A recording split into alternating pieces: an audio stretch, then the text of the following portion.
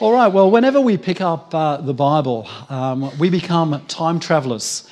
In the case of the New Testament, we go back 2,000 years in time into a world which no longer exists. And as we do so, it's helpful to ask ourselves certain questions like, who wrote this particular letter or book of the Bible? Why did they write it? Who were they writing to? What questions were they trying to answer? What problems were they trying to solve? And most importantly, what relevance does all of this have to my life today? And so as part of our rhythm within the life of the church, this week, next week, and perhaps the week after, we're going to delve into a New Testament document called Paul's Letter to the Galatians. And we're going to answer those questions. And what I hope we will discover is that despite that this is an ancient piece of correspondence, it has a profound relevance for our lives today. In fact, I would go as far to say that if we grasp what Paul is saying in Galatians, things that have quite possibly been blurry and distorted for us in our Christian faith will actually take on greater levels of clarity. Now, the book of Galatians is quite a polarizing piece of writing. People either love or they hate Galatians. I'm one of those people that love Galatians. It was one of the first books of the Bible that I studied as a new Christian, and it has left an indelible mark on my life. And you might look and think, well, if that's what the book of Galatians does to you, I think I'm going to stay away from it. Martin Luther, the great reformer, said that Galatians is the best book in the Bible. He says, "This is my letter. I am married to it." Some people like to marry their pets nowadays, or people are marrying themselves. Wow. So Martin Luther was a bit of a forerunner in a whole lot of areas. He married himself to the book of Galatians. Somebody else has called Galatians the Christian Magna Carta of liberty. So this is a book that's held in esteem by many, many people. But Galatians is also often disliked for a number of reasons. And some people think it's kind of too intellectual. It's very, very heady. Other people dislike the level of emotionalism. Paul's heart and passion kind of comes through every page. Other people don't like it because it's very, very personal. Paul talks a lot about himself. He talks about his weaknesses. He talks about his ill health, and he works very hard in this letter to defend himself and his message. Now, if you're thinking, which I hope you are, you should be thinking, wow, I thought this was the Bible. I thought the Bible was God's word. And it's kind of got all of this emotion in there, and it's a lot of Paul is in here, and it's kind of coming from Paul's academic, intellectual history. Can I just tell you this morning that the Bible is just like Jesus. Jesus was incarnate. Jesus was fully God and fully man. And the Bible is exactly the same. The Bible is fully God and fully human. And it's this mix of divinity and humanity. And if you just think that the Bible is kind of God just dropped it out of heaven and it's all divine, I'm sorry. The Bible is not a good book for you. And you've got to understand that the Bible is this incredible mix of divinity and humanity. And that's why in the book of Galatians you find intellectualism and emotionalism, and you find Paul's personal life all wrapped into it, which I think is absolutely fantastic. Thank you, Brenda. Now, one of the other reasons that people don't like the book of Galatians is because they think it's too spiritual.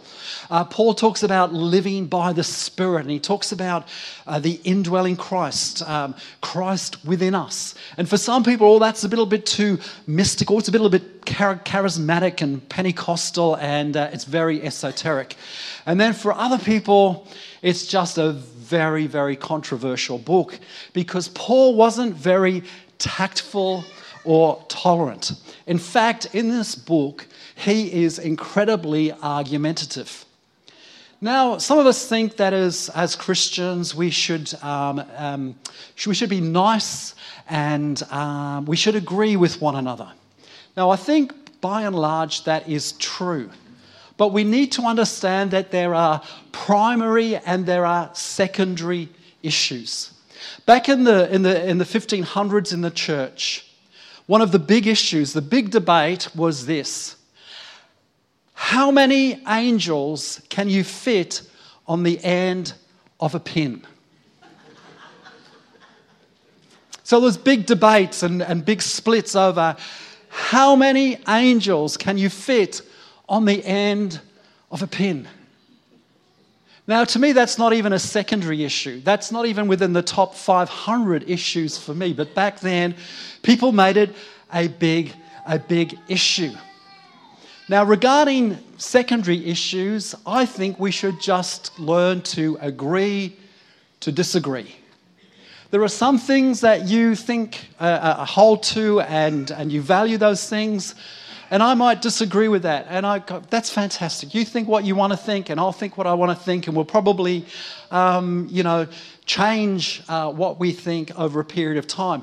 The 25-year-old me would look at the 56-year-old me and go, oh my God, I wonder if that man's even a Christian. And then the 56-year-old me looks at the 25-year-old me and goes, oh my God, what was he thinking? So hopefully we're all on a journey of change. What I thought as a 25, 26-year-old and what I now think of as a 55-year-old is very different regarding secondary and other ancillary issues. But when it comes to primary issues, we should engage in honest and at some time, on some occasions, fiery debate. And in Galatians, Paul is expressing concern over primary issues. This is not peripheral stuff. This is of life and death importance to Paul. And there are certain truths without which we end up losing the gospel. And that's why Paul is so incredibly passionate in this book.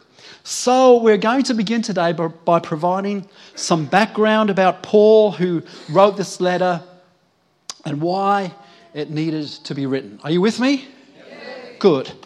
So this letter, and if you read through the book of Galatians, which I would encourage you to do during the week, you'll find these themes that I'm going to talk about this morning. This letter takes us all the way back to the book of Genesis and the father of the Jewish people, a man by the name of Abraham, with whom God had made a covenant. We learned about that last year. Covenant, most beautiful thing. God had made a covenant with Abraham and also gave this man Abraham a promise. And this promise was that through Abraham, one of his descendants, all of the nations of the world would be blessed. This descendant would be the Messiah, the one who would come and would put the world to right. The Messiah would come and fix up the mess of our lives and the mess of this world. About 400 years after that promise is given, God gives Israel, Abraham's children, the law. And according to Galatians and other books of the Bible, you will find that the law was given for two primary reasons. Firstly, the law was given to restrain sin.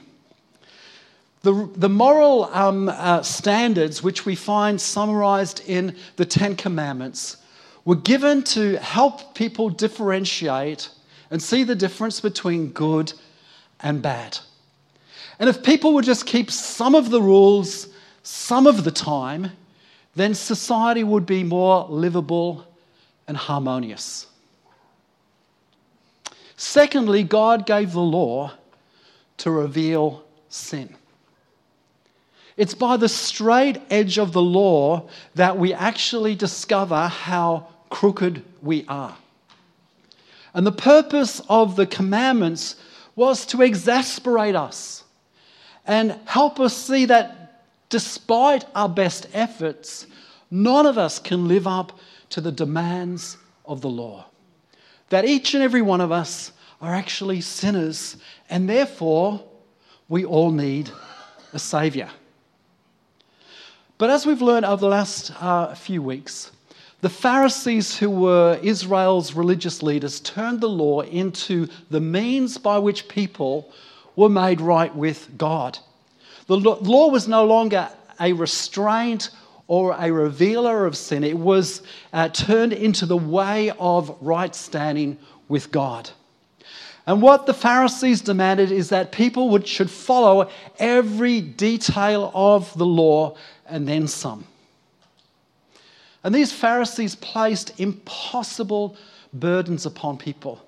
You must do this and you must do that. You can't go here, you can't go there.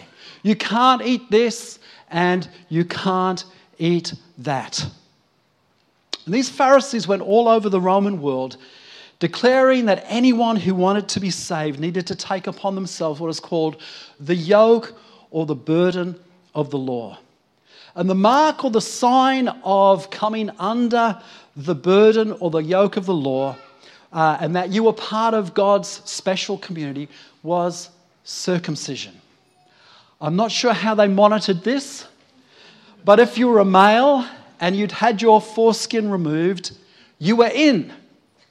But if you were a male and you had a foreskin, you were out. Talking about foreskins, nice little segue. This is a true story. There was an Afrikaans preacher who was preaching in an English-speaking church, so English wasn't his first language. You all suddenly came awake then. You're all kind of like nodding off. Talk about circumcisions and foreskins, and they went, whoa, where's this going to go? You know, this Afrikaans guy is preaching in English, which is his second language, and at the end of his sermon, he comes to the end of his sermon and he says, I believe that the Lord is here this evening, and he wants to anoint every man's foreskin.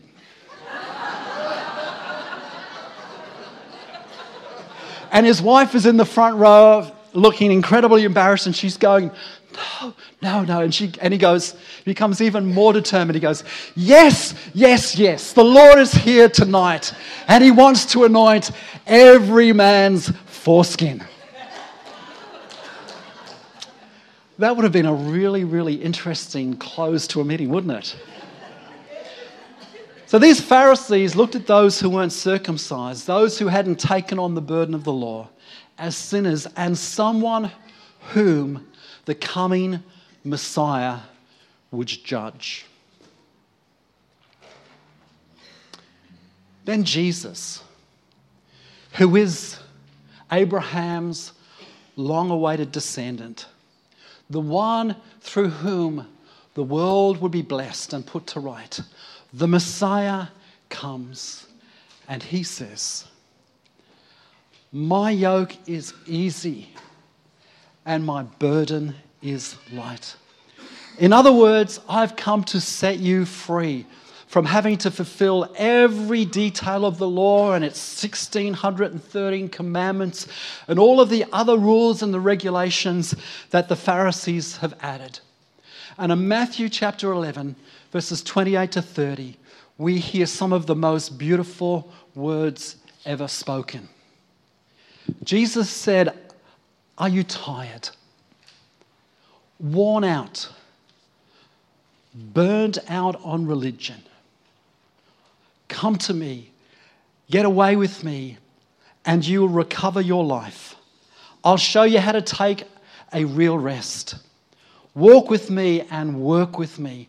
Watch how I do it.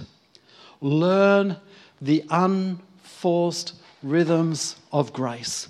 I won't lay anything heavy or ill-fitting on you.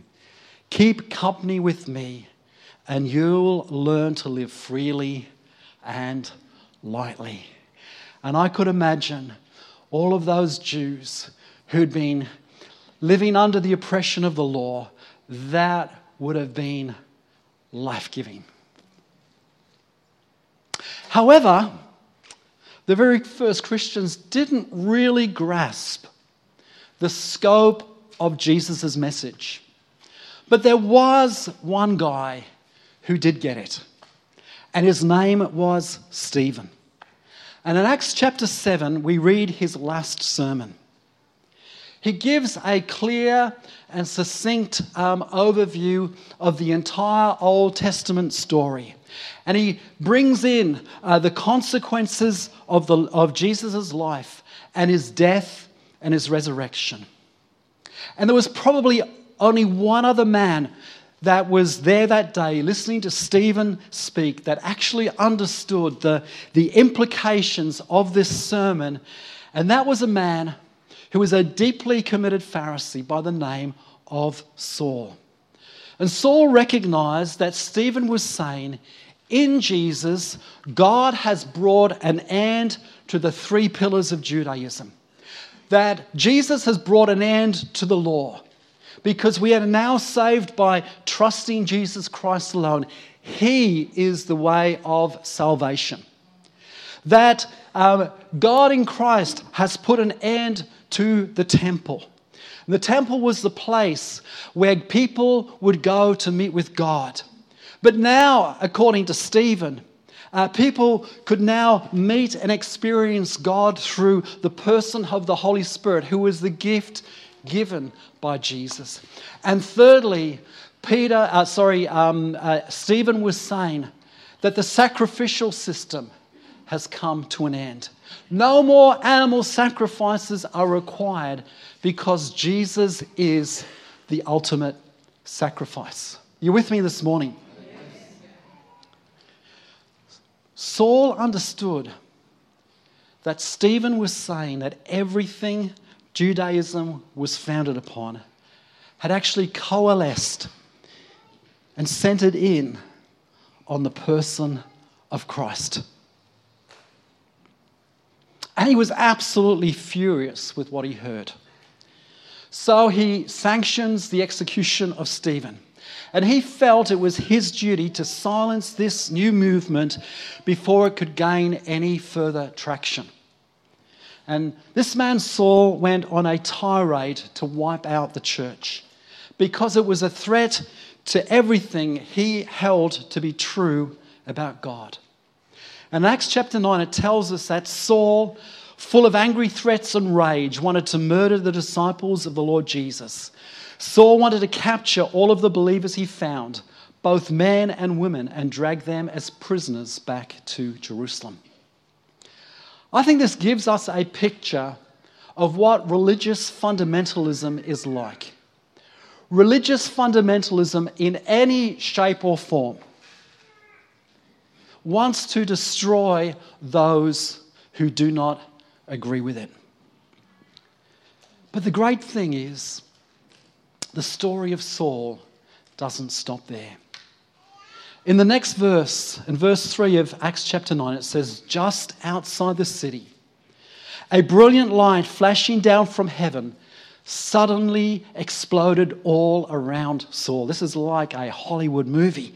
And falling to the ground, he heard a booming voice say to him, Saul, Saul, why are you persecuting me? And Saul replied, who are you, Lord?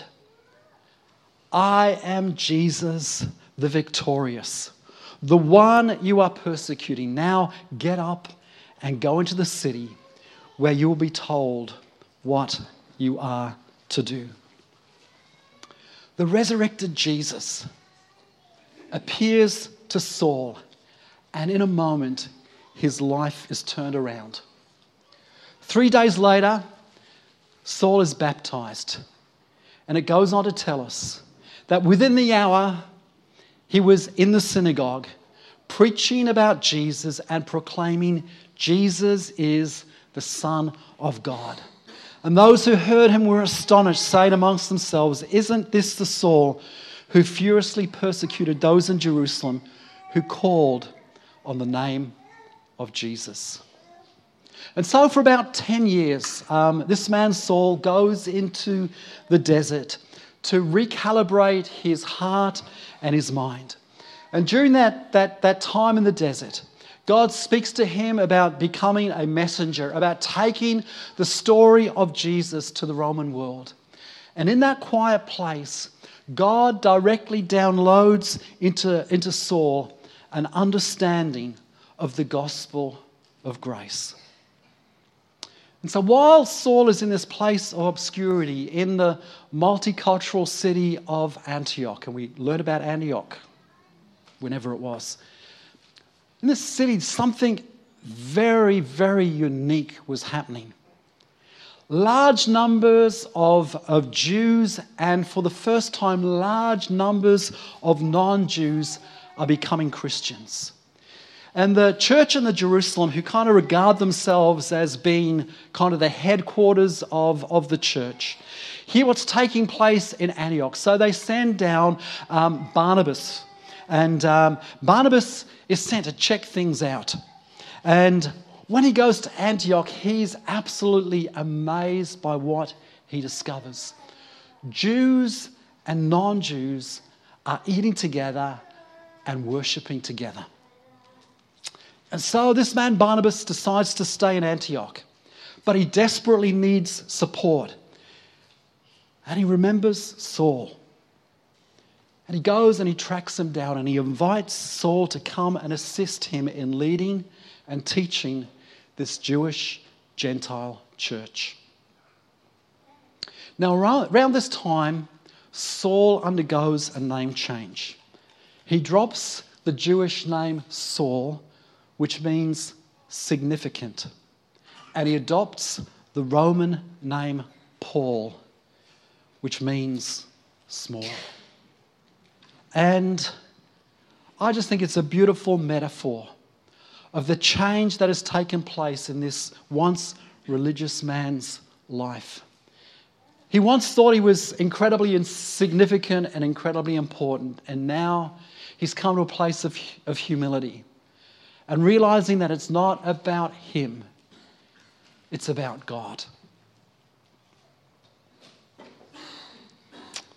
So one day, as the leaders of the church in Antioch are praying, God speaks and he commissions Barnabas and Paul to become missionaries.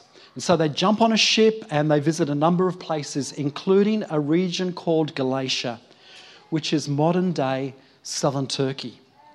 And they go from city to city around this region of Galatia, telling people about Jesus. And many non-Jews respond to the Jesus story, and new churches are established in these cities. And Paul and Barnabas stay for a while. They instruct these new Christians in the gospel of grace, and as a result, their lives are transformed, and they're characterized by freedom and joy, and God does incredible miracles in their midst. And after a while, Barnabas and Paul leave Galatia, and then they return to Antioch to report back to the church what has happened on their missionary journey.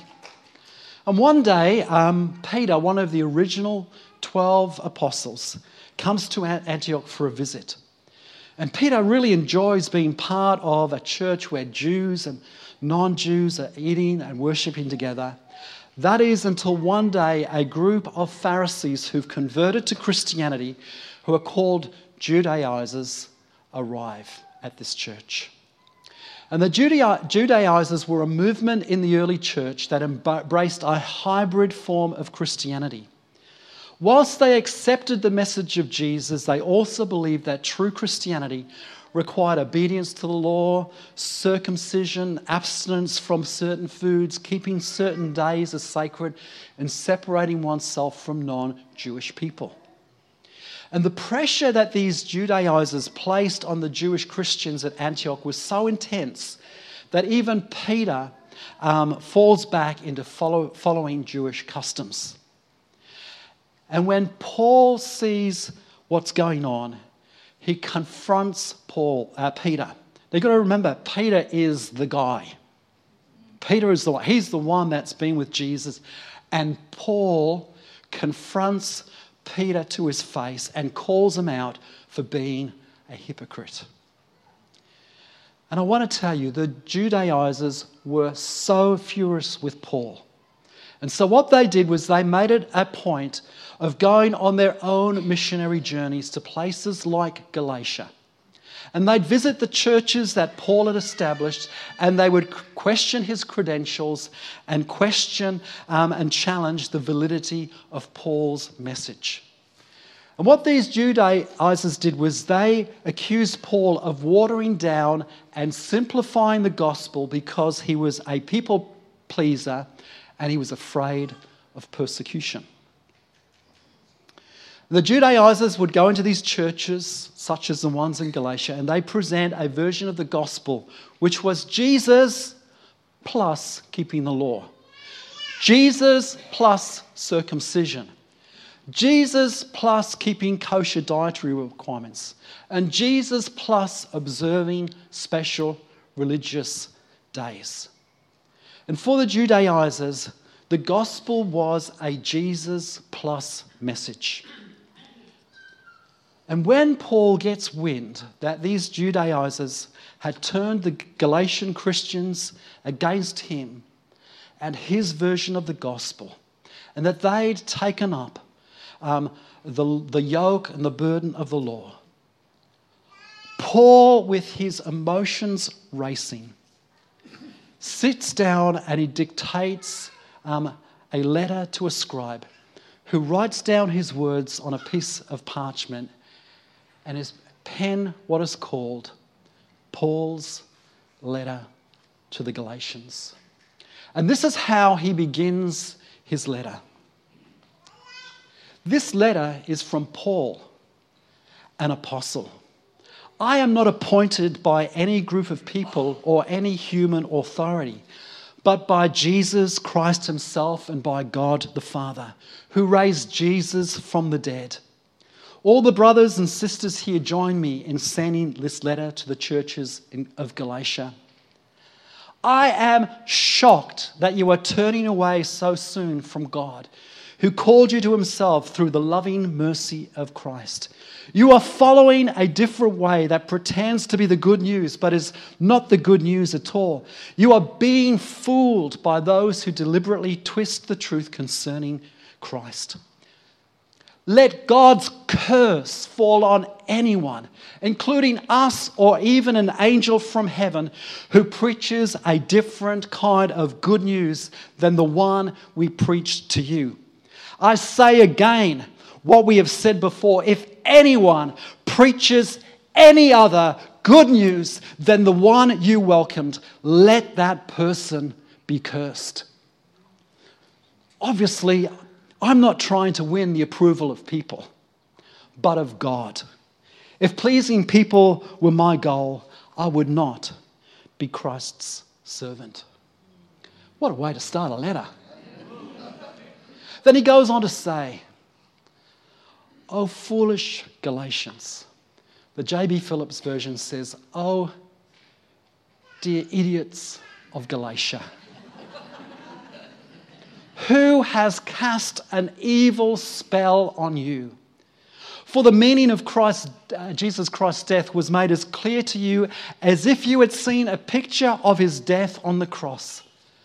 Let me ask you this one question. Did you receive the Holy Spirit by obeying the law of Moses? Of course not. You received the Spirit because you believed the message you heard about Christ. How foolish can you be? After starting your new lives in the Spirit, why are you now trying to become perfect by your own human effort? I ask you again, does God give you the Holy Spirit and work miracles among you because you obey the law? Of course not. It is because you believe the message you heard about Christ. And then he finishes the letter with these words: Those who are trying to force you to be circumcised want to look good to others. They don't want to be persecuted for teaching that the cross of Christ alone can save. And even those who advocate circumcision don't keep the whole law themselves. They only want you to be circumcised so they can boast about it and claim you as their disciples. It doesn't matter whether we have been circumcised or not. What counts is whether we have been transformed into a new creation. May God's peace and mercy be upon all who live by this principle. They are the new people of God.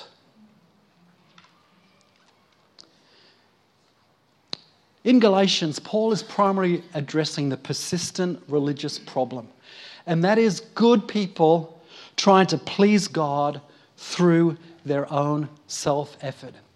And he identifies legalism as a religious system that combines Jesus with other additional requirements. Now, legalism changes with each generation and each denomination. Do you know how many people you've got?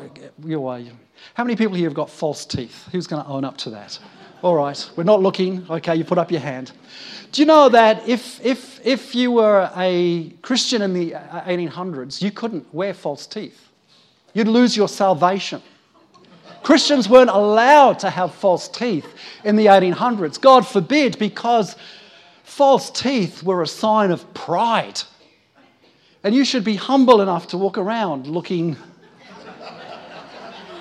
so scary.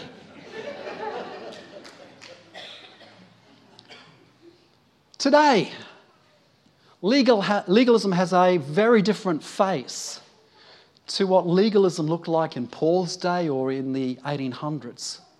But can I say to you, if you embrace a Christianity which is Christ plus anything else, Christ plus you have to belong to a particular church, or it's Christ plus you have to vote for a particular political party, or it's Christ plus you have to obey prohibitions against wearing makeup, swearing, smoking cigarettes, or drinking alcohol, or you have to pray, you must read your Bibles, you must give money to the church, and you must attend church in order to maintain your right standing with God. I want to tell you this morning, you are a slave to legalism. Now, let's be honest. I'll be honest with you. There's a little bit of Pharisee in me. A little bit of Pharisee in all of us. It's natural human instinct to think that we can somehow impress God by what we do. Let's not pretend. We used to sing a song. We were part of a group church. We used to sing a song, "There is no Pharisee in me." And I look back and think, what a bunch of Pharisees we were. Thinking that we were the only group within Christendom that didn't have rules and regulations. Boy, when I look back, did we have rules and regulations you wouldn't believe. For Paul, legalism, we're going to unpack the book of Galatians, legalism is the enemy of liberty. And Jesus came to set us free. Whom the Son sets free is free indeed. But just before the Christians in Galatia could think, woohoo, that means I can do whatever I want. I'm free from legalism. Paul goes on to identify another enemy of liberty. And that enemy is called license.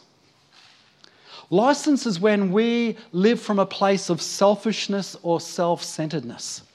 Some translations of the Bible call this selfishness or self-interest, the sinful nature, or the works of the flesh. It's kind of how some Bibles translated. And Paul in the book of Galatians says, if you embrace a life of self-interest, you are also a slave, just as much as someone who has embraced a life of legalism. Because license, doing your own thing, is just another form of slavery. Liberty is not doing what you want. Liberty is not the freedom to sin. It is the freedom not to sin. To decide not to sin. That is the freedom that God wants for us. And so Paul's argument in the book of Galatians is that legalism and license are both the enemy of liberty. But can I tell you what the greatest enemy is of those two within the church? It's not license, it's legalism. That's the biggest problem within the church. It's not the morality stuff, it's the legalism stuff. That's the problem. And Galatians, Paul teaches us that the key to freedom from legalism and license is living by the Spirit. 2 key verses. He says, when you are directed by the Spirit, you are not under obligation to the law of Moses. Did you hear that? When you are directed by the Spirit, you are not under obligation to the law of Moses. Do you know why people and churches create rules and regulations? Because we don't have a clue how to walk by the Spirit. That's why. The church is led by leaders who don't know what it is to walk by the Spirit. So what we do is we create rules and regulations to keep everything tight and in order. But that's not all. Paul also says, let the Holy Spirit guide your lives, that you won't be doing what your sinful nature craves. That's the license part, legalism and license. The solution to both legalism and license is letting the Holy Spirit guide your life. Hopefully there's some pennies dropping. And that, my friends, is why this letter is so significant. God is inviting us into a life of freedom, a life of liberty. And liberty from legalism and liberty from a license are both the byproduct of living by the Spirit. And this is what the liberated life looks like. In Galatians 5:13, Paul writes, for you have been called to live in freedom, my brothers and sisters. Now use your freedom to serve one another in love. What was the point of the law? What was the purpose of the law? What was it trying to do? To get people to love, to help people. That was the summation of the, remember Jesus sums up the law? Love God, love your neighbour as yourself. And when we come and harness our life with the Spirit of God, we don't need laws and rules and regulations to protect us from legalism. And when the Holy Spirit comes and lives on the inside of us, we don't have to fear about living an immoral life, because the Holy Spirit will lead us into a life of love. If you want a really good expression or symbolism of this, look at the story in Luke 15 of the parable of the prodigal son. Two sons. One was into license, the other was into legalism. It is a good example. I'm pleased I thought of that. It's not in my notes either. Wow. I must be led by the Spirit. Can I tell you this morning, if you want a beautiful life, if you want to live a free life, if you're tired of the religious nonsense that we get sucked up into, Paul's letter to the Galatians is for you. It's fantastic. It's so good. You get happy. You get happy. You lighten up and you start living the life that you're told you should be living, but you never could live, because you've harnessed yourself, you've yoked yourself to the Spirit of God. And you begin to hear His voice and obey Him, and it's good. So can I encourage you, Read through the book of Galatians. Let it speak to you. Hopefully I've provided a bit of a framework to help you look at this book a little bit in a bit more nuanced way. And in your life groups this week, enjoy unpacking this book and have fun doing so. Amen.